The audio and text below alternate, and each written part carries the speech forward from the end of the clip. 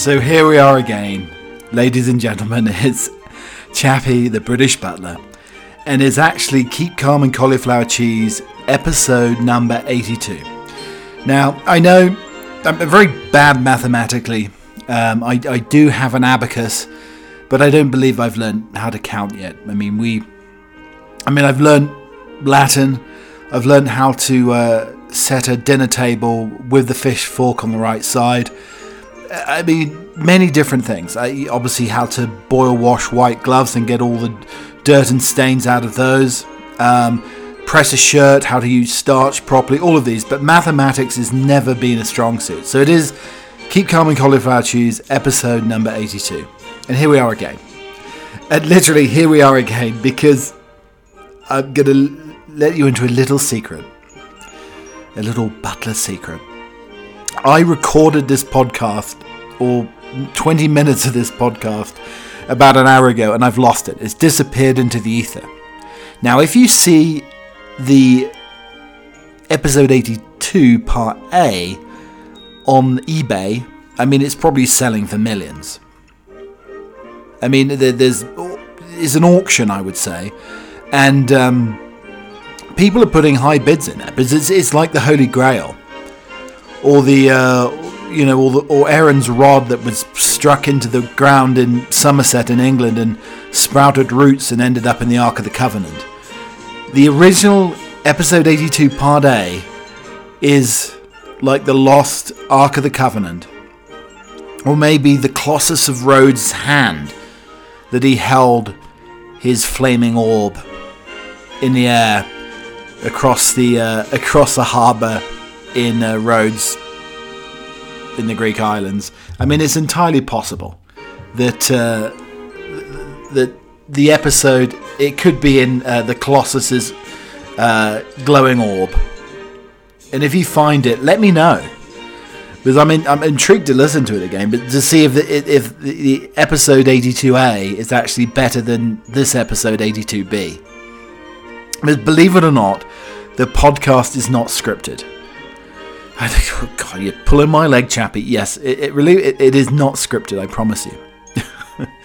How can you script this nonsensical ramblings of a caffeinated butler? And I'm even more caffeinated now. And I actually had to stop and have muesli. So I have pieces of muesli stuck in my teeth. So muesli is like a mixture of flakes, oats, cornflakes, raisins. It's sort of old people's food. My dear dad loves it. So I am turning into my dad. I'm even pressing down the backs of my slippers these days. So this edition is already completely different to the first edition. It is the 1st of May, Petticoat Day. I do have a wafer thin petticoat under my shorts at the moment. So the petticoat is under the shorts. It's protruding down the bottom. It's silkish, so it feels good on the skin. But you do have to on Petticoat Day, you do have to flash the petticoat. So I'm going to go to the window now. I'm going to open the blinds up, and there we go. I flashed my petticoat. And some old woman across the way has just had a heart attack. So I hope your maypoles are almost erect. Maybe they're not fully erect. Maybe in the afternoon you have trouble getting your maypole up. I hope that mine is up, and I am dancing, frolicking around the maypole as we speak, like one of Ophelia's, probably Oberon or Titania's fairies in Midsummer Night's Dream. That's how I'm frolicking at the moment.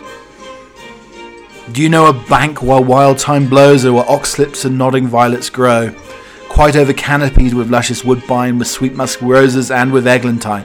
So that's all the only couplet that I remember of Shakespeare.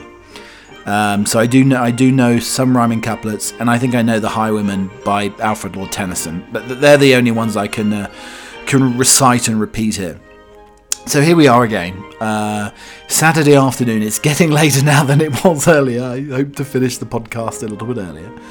But some of the things that we may or may not be talking about, and this is a running sort of ad-lib script, and as I said before, sometimes we throw out some of the features as we're going along here, but they will end up in one of the podcasts in the near future. Nothing gets thrown away. We call this podcasting compost. That all of the features on the podcast will appear at some point in some form. So do not worry. We're not wasting here. We're not cutting away fat. We're boiling up the fat and using it to cook the potatoes.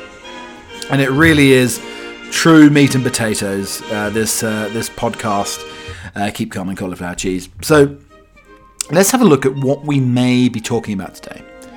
So yesterday we talked about, I had a little bit of congestion, so I rubbed some English mustard under my nostrils and all over my body and on my feet latterly. And I feel pretty darn good today, I have to say.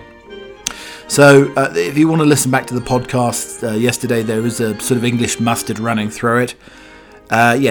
Be careful listening to it because some of the mustard may have emanated from the podcast onto your ears, and your ears can be quite sensitive and tender, so be careful with that. And also I talked about how I have to have my legs raised constantly.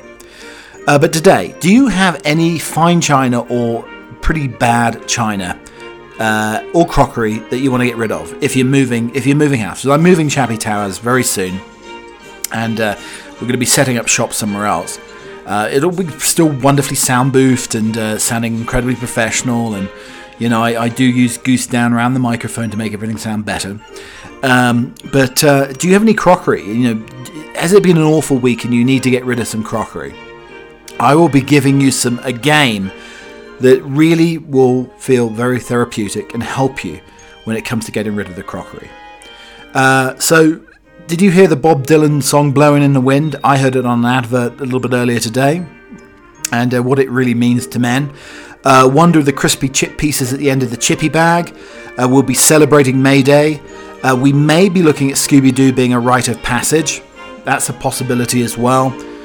We never hit the wonders of the movie Top Secret, a 1984 movie that is rather special. And also I saw nature and spirituality coming together. I saw an anthill that made me think, what's going on here? Another mystery of nature, mystery of spirituality here on Keep Calm and Cauliflower Cheese. Also, different types of bad breath. We'll be going through it and really examining what sorts of bad breath are some of the worst, most insipid in the world. My father's been overlooking a block toilet and a block pipe in the local vicinities in Norfolk in the UK. Food critic Jonathan Meades launches a defence of cultural appropriation. Richard Browning's jet suit to target ship hijackers. How to cut the environmental impact of what you eat. Exhausted middle-aged women still want sleep, not sex. As of yesterday, they still want to sleep and not to have sex. Also, a social dilemma. A social dilemma did occur when somebody sent me a picture of some rather holy boxer shorts. Not the religious holy, but holy boxer shorts. And we never really looked at high blood pressure and trying watermelon juice as well. Maybe we'll be trying that, but my blood pressure is highly raised because of messing up the first edition of 82. It's 82A, this is 82B of Keep Calm and Cauliflower Cheese. But there we go, that's the podcast. It really is like a second coming. It's coming around again. This episode of the podcast, the esteemed Keep Calm and Cauliflower Cheese, coming around again. So the food critic Jonathan Meades launches a defence of cultural appropriation. In the kitchen, as in literature, one should also pursue excellence rather than authenticity. Jonathan Meades, a critic and commentator, has launched a robust defence of cultural appropriation, arguing that chefs and writers alike should be free to experiment outside of their direct experience. Without cultural appropriation, there is only stagnation, says Meades, warning that customs will pass down unchanged from one blinkered generation to the next, unless they are refreshed by external influence. In his 50-year-old career, Meades has built a reputation of being one of Britain's most acerbic and insightful public intellectuals, ranging over topics as diverse as architecture, gastronomy, and geography. And he worked at the Times restaurant critic for a number of years. In an interview to promote his new essay collection, Pedro and Ricky Come Again, Meades was asked for his views on the modern obsession with authenticity. In recent years, prominent chefs have faced criticism for appropriating recipes from other cultures without crediting their inspiration, while authors have been cancelled for their efforts to tell stories about communities of which they're not a part. Meads, 74, who now lives in France, described the debate about cultural appropriation as essentially frivolous. He suggested that British chefs should focus on ensuring that French-style casseroles taste good rather than fretting about them being true to the dish's origins. A cassoulet made in London ought not to worry the guardians of authenticity because it's attempting the impossible. He told Quatus, a cultural website, the authentic cassoulet is made in Auch. No, it's made in Toulouse. No, it comes from Carsonnet. Hang on, it's an true Gascon in the 12th arrondissement of Paris. And how about Chez Philippe near the Canal Saint-Martin? Excellence is worth pursuing, authenticity is chimera. Meads was equally dismissive of the drive to eradicate cultural appropriation in literature, describing it as an order to shut down the imagination. He questioned what the movement would have made of Joe Bossuet, an early 20th century French poet who wrote his greatest work while paralysed by the war wound, isolated from the outside world. If, say, you suffered like Bossuet, who was rendered paraplegic by a sniper's bullet in the First World War and spent the rest of his life in a single darkened room, you would have to write about that room and nothing else. As it was it was a prison of sorts, and was escaped with every word he wrote. The logic of the anti-cultural appropriation activists also forbid most modern writers from attempting to put themselves inside the poet's mind. If you do not suffer paraplegia, you're unfit to write about Joe Bossuet. The Bon Appetit of food magazine owned by Condé Nast was attacked by commissioning white chefs to record video guides on making dishes such as pho and kimchi, an audit commissioned by the BBC Good Food and Olive, two of Britain's leading food magazines, led to recipes with broad stroke language such as Asian salad being amended. And Nigella Lawson upset Italians in 2017 after she suggested adding cream to a carbonara when raw eggs were normally used. One fan said on social media, "Nigella, you're a wonderful woman, but your recipes are the death of Italian recipes, literally." Another wrote, "Heavenly tasting, but it's not carbonara." It seems like they're all trying to make plans for Nigella now. So I saw a lovely article, recipe, risotto with asparagus and watercress. But where the bugger can I find watercress in America? That's the key. And the question is the upland cress the same as watercress? Upland cress isn't actually watercress, but it looks like watercress, usually sold with the roots still attached. Upland cress has the same flavour and nutrient density as watercress, but the stems are thinner. So the different types of watercress, you've got a garden cress, spicier flavour like a horseradish, upland cress, thinner stems and more delicate flavour. Additionally, what's the point of cress? Garden cress can be added to soups, sandwiches, salads for its tangy flavour, also eaten as sprouts, and fresh as dried seed pods can be used as a peppery seasoning. And what does it taste like? It's similar to like mustard plants or wasabi.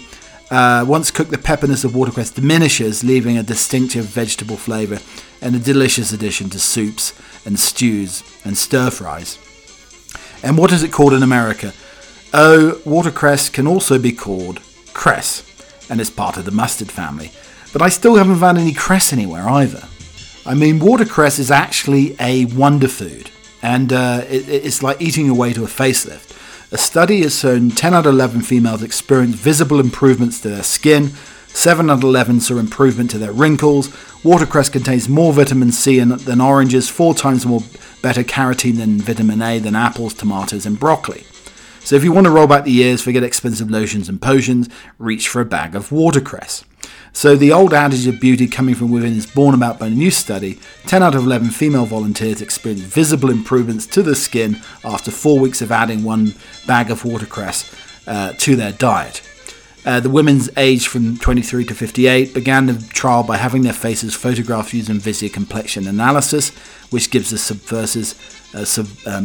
subsurface reading of the individual skin and focus on wrinkles, texture, the balance between oily and dry areas. After 4 weeks of eating 80 grams of watercress a day, the volunteers had their skin reassessed by the Visier camera and the results were extremely positive. The majority of women also reported increased energy levels. That's something that I definitely need this afternoon, I think. They're also allowed to eat their daily quota of watercress in any way: salads, sandwiches, or whizzed into smoothies. And then 39% saw improvement in their wrinkles, 13% improvement in their skin texture, and 5% reduction in brown spots, and 18% improvement in the levels of that bacteria. They were thrilled by the results of the trial and astounded at how their skin improved in every aspect.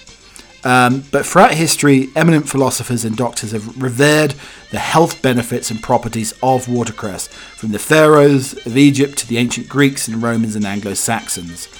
And also, watercress is a rich source of beta-carotene needed to quench free radicals that can cause damage to the skin cells. So there we go. I mean, you should forget an orange if you want your flesh and your skin being much, much healthier as well. I mean, watercress is the way to go. I just need to find out where the hell I can get it. So I was watching the Indian Premier League this morning. The Chennai Super Kings were playing Mumbai Indians. Lovely match. Love watching a couple of my England favourites, Mo and Ali, Sam Curran playing for the Super Kings. Mo is such an elegant, destructive player, and he played very, very well this morning. And I'm only recently got into 2020 cricket. I do prefer it in its sort of purest form, like Test match cricket. But very, very enjoyable and a very exciting competition. And I'm sure it's giving a lot of hope to all the people being ravaged by COVID in India at the moment. Absolutely awful. But during the commercial break, I did see and hear an advert, and it was an advert which had the Bob Dylan song "Blowing in the Wind" lyrics. And it made me think, am I doing enough to be a man here?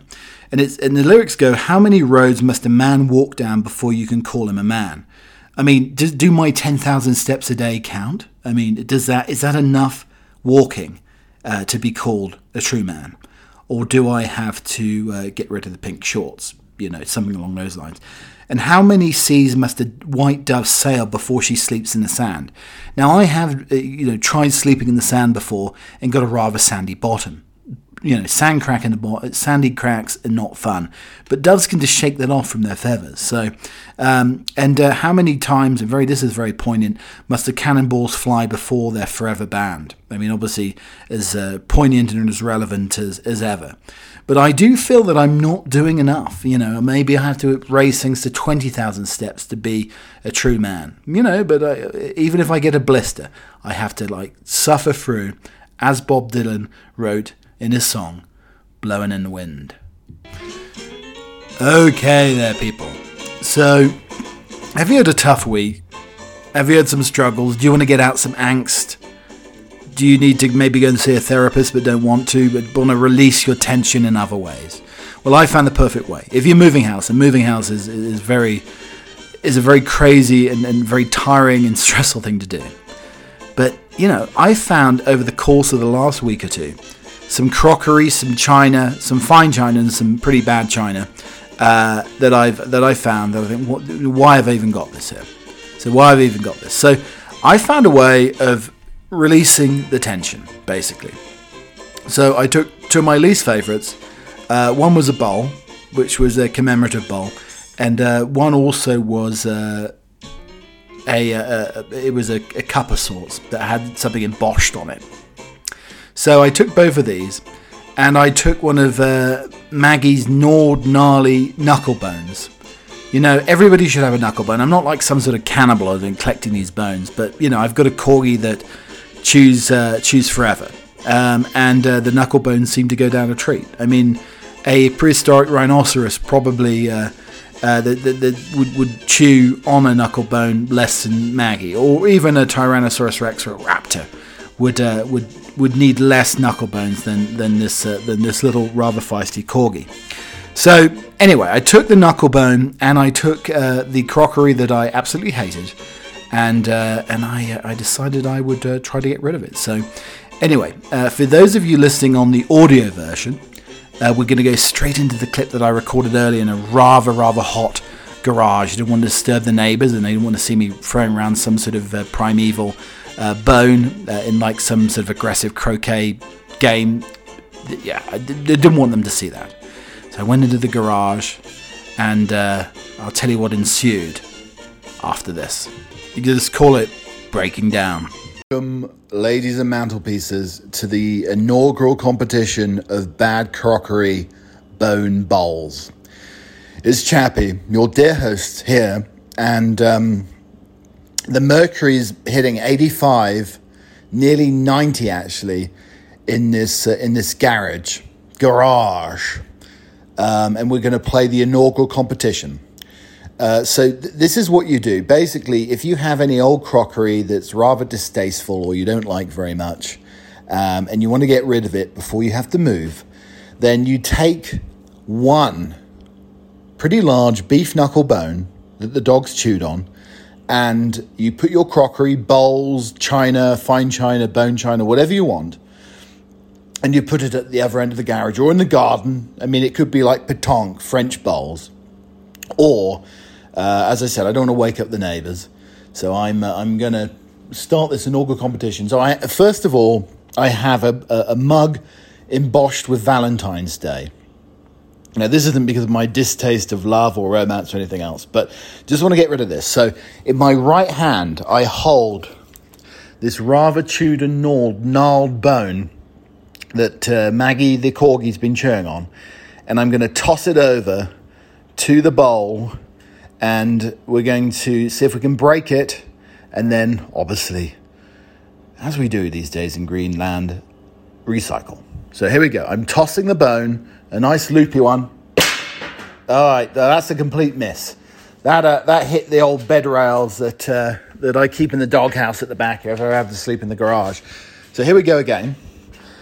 Back to the starting point. This could be an Olympic game. So I have the piece of bone in my right hand. Oh, it hit the bowl. It went into the bowl. So that's probably worth a double 20 or something if we're going with darts. All right, well, I'm tossing it up like pétanque, so I'm now going to try to just throw it.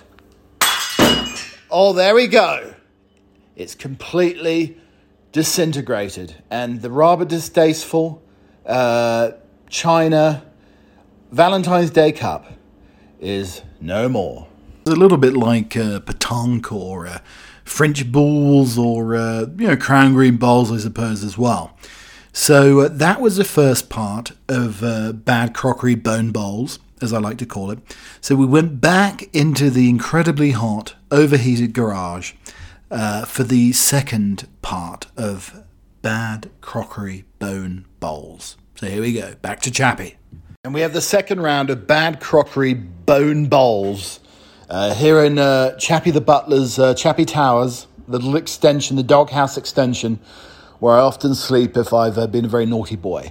So anyway, we have this is actually a memorial bowl from Donald Trump and Ivanka Trump's wedding. Has Trump when he had a little bit more hair, Ivana looking like, it could be Ivanka, I suppose, Ivana looking like Ivanka. This is many, many moons ago. Before they wrestled over the divorce proceedings. Here we go.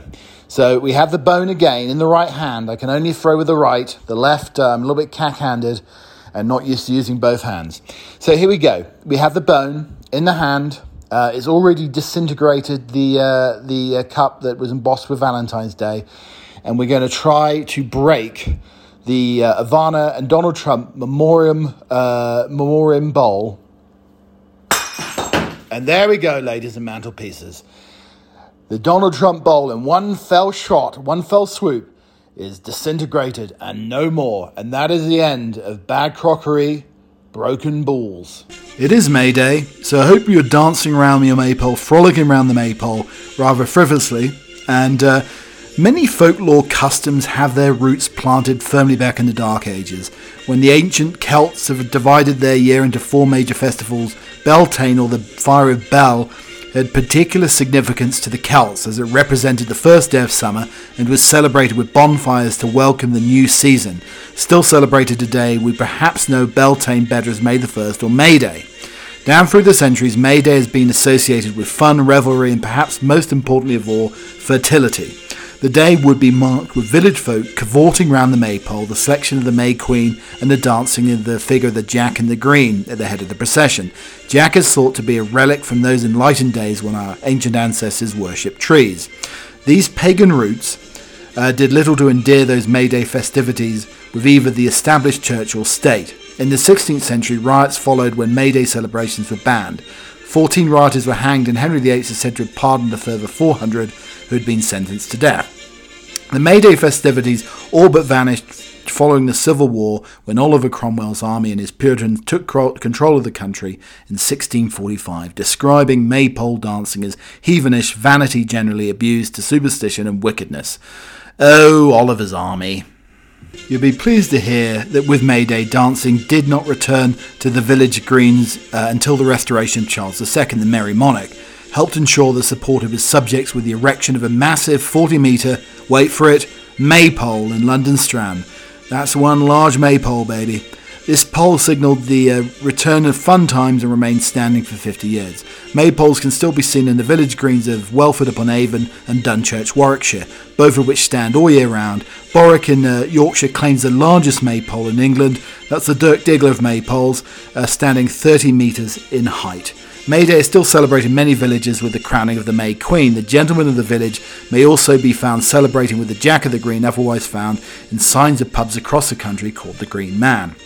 May Day traditions in southern England include the hobby horse that still rampage through the towns of Dunstan, Minehead in Somerset, and in Padstow in Cornwall. The horse of the Oss is the local person dressed in flowing robes wearing a mask with a grotesque but colourful caricature of a horse.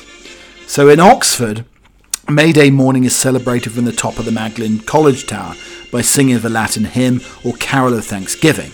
After this, the college bells signal the start of the Morris dancing, which I've been practicing for weeks, let me tell you that. Further north in Castleton, Derbyshire, Oak Apple Day takes place on the 29th of May, commemorating the restoration of Charles II to the throne. Followers within the procession carry sprigs of oak, recalling the story of the exile of Charles, who hid in an oak tree to avoid capture by his enemies. And it's important to remember that without the Merry Monarch, May Day celebrations might have come to a premature end in 1660. And of course, we never have enough eccentric habits, English eccentric habits. So we have the Egremont Crab Fair Gurning Competition. You'll be forgiven for visualising clawed crustaceans at the words Crab Festival, but this name actually refers to crab apples. The Egremont Crab Fair in Cumbria dates from 1267, when King Henry III granted the fair a royal charter. It's one of the oldest fairs of any kind in the world. Its programme features a number of weird and wonderful English events, notably the Parade of the Apple Cart, which kicks off the proceedings, but topping them all is the world-famous Gurning Competition. A common rural tradition, Gurning competitions involve contestants attempting to distort their faces into the most revolting, bizarre expressions they possibly can. It's a far cry from the natural beauty which the Lake District is known for. So we've got a Gurning competition and a crab fair. It really takes me and puts me in mind of that Calvin Harris song where she's talking about fish, or was it about having crabs? People always ask me what I truly miss about the UK. Obviously I miss my mum and dad, my sister, grandparents, aunts and uncles, all of that.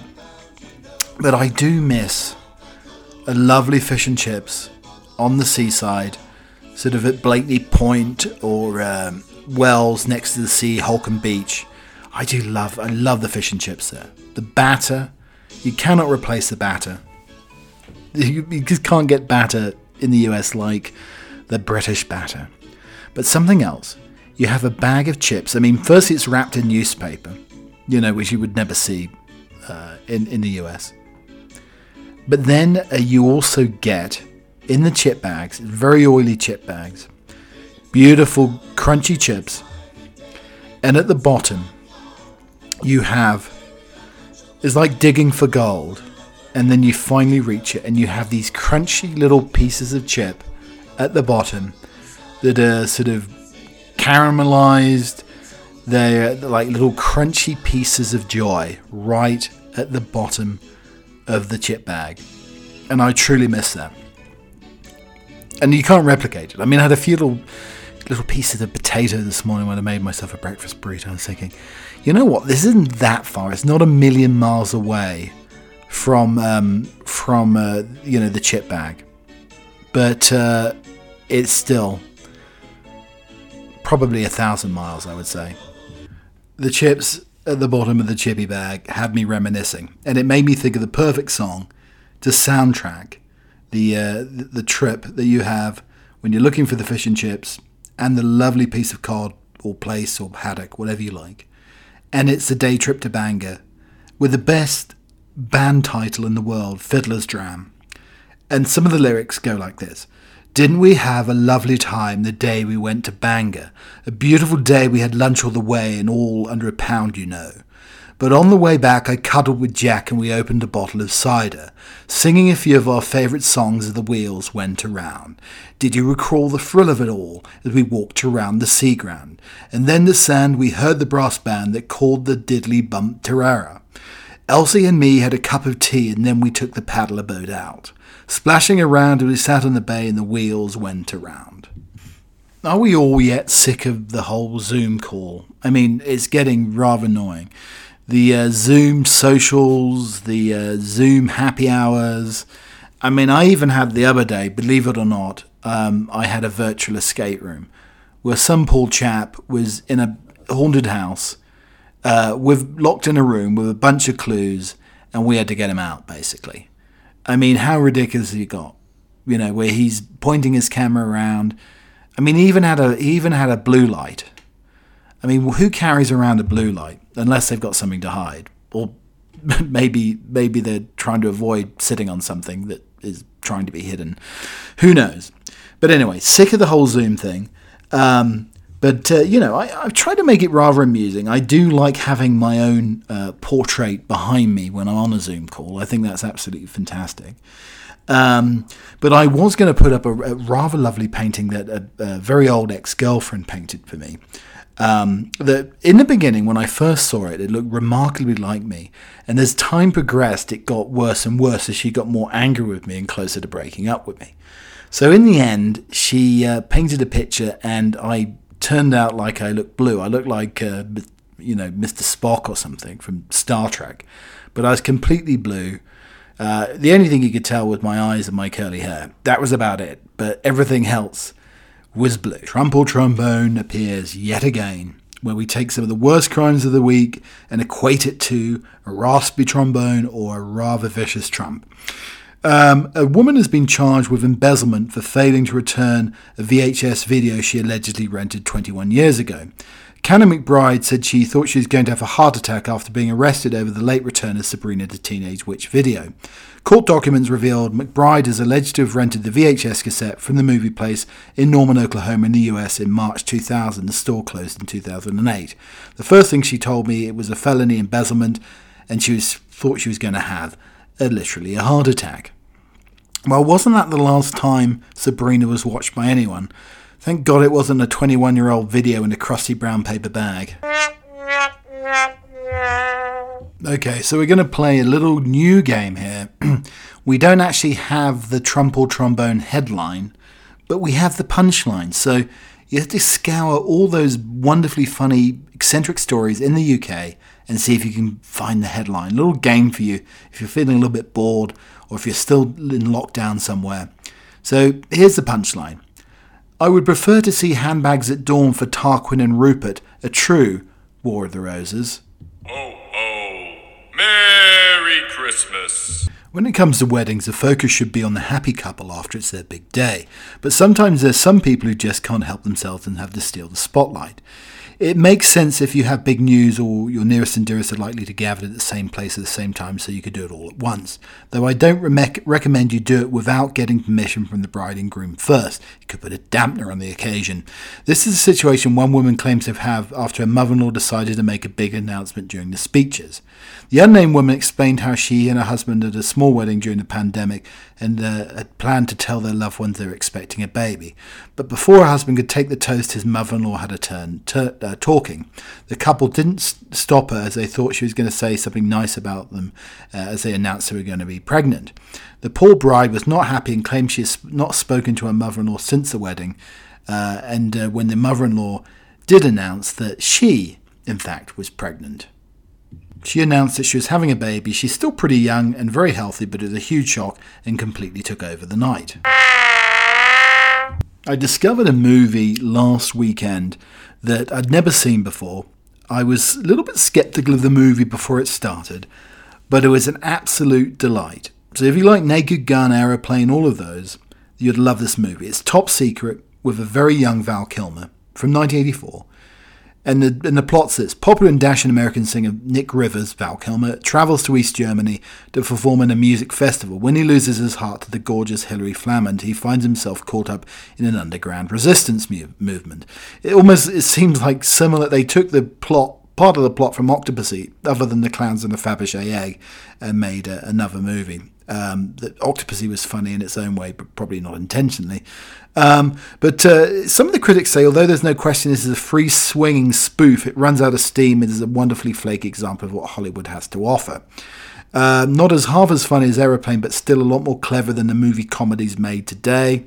With less jokes a second than Aeroplane, but was shot in every direction to see that it could be a hit. This is a decent spoof of spy movies. There's more Mel Brooks and Marx Brothers and less irregular than that movie, even though it's not nearly as memorable. And it's a wonderfully absurd barrage of nonsensical gags. Considering how popular all the other Zucker and Abrams comedies are, you think Top Secret would be better remembered. But it's maybe because the film has barely any plot, but who really cares? It's hilarious. If you want to know about the wonders of a healthy pelvic floor, you could do worse than look to Coco Berlin, who styles herself as Germany's most famous belly dancer. Berlin started belly dancing in 2002, and it wasn't until a few years later when she went to Egypt to study dancers there that she wondered why they were so much better. She concluded they were seriously in touch with their pelvic floor. Something I definitely need to get in touch with. The internal muscular structure that supports the internal organs and prevents incontinence and other important functions. When I connected to my pelvic floor for the first time in my life, I had this feeling of embodiment. It improved her dancing. It felt like mimicry, but also affected the rest of her life. I had the great feeling about my own body. Her enjoyment of sex was greatly improved, and she felt stronger and less stressed. And she thinks it's a prime reason why people assume that she's much younger than she really is. Berlin is about to release the English translation of her book Pussy Yoga, and I think that she sees that we wince a little at the title to share her enthusiasm for the pelvic floor health. Normally the pelvic floor is something that you only get in touch with when you're pregnant, incontinent or have other issues. It was such a fringe topic. Luckily not a bush topic.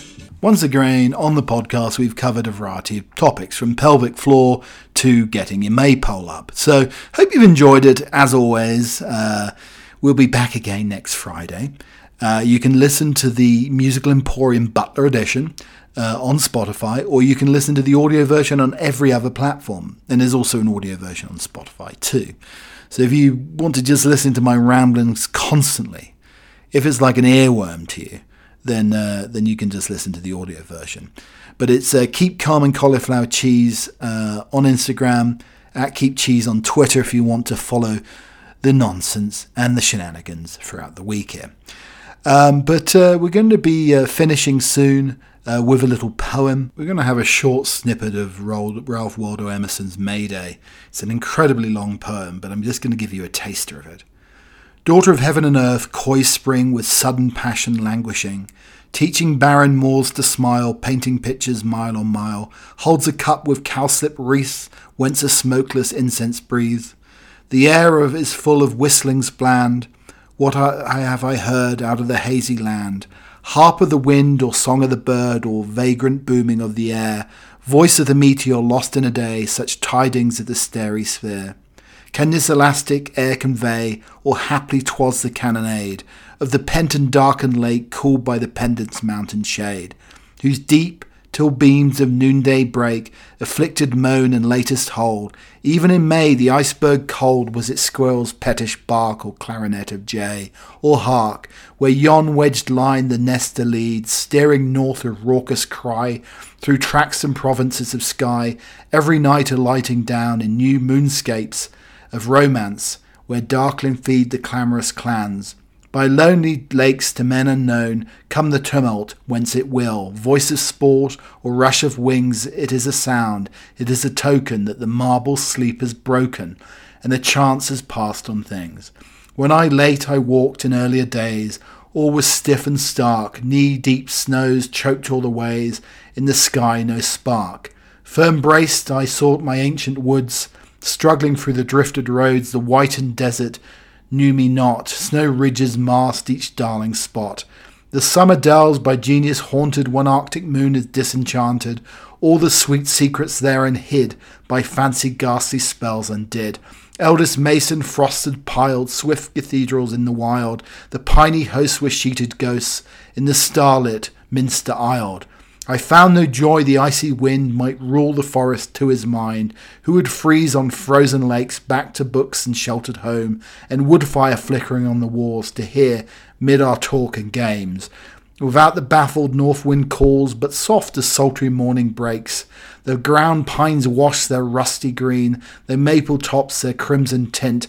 On the soft path each track is seen, the girl's foot leaves a neater print. The pebbled loosened from the frost, ask of the urchin to be tossed. In flint and marble beats a heart, the kind earth takes her children's part.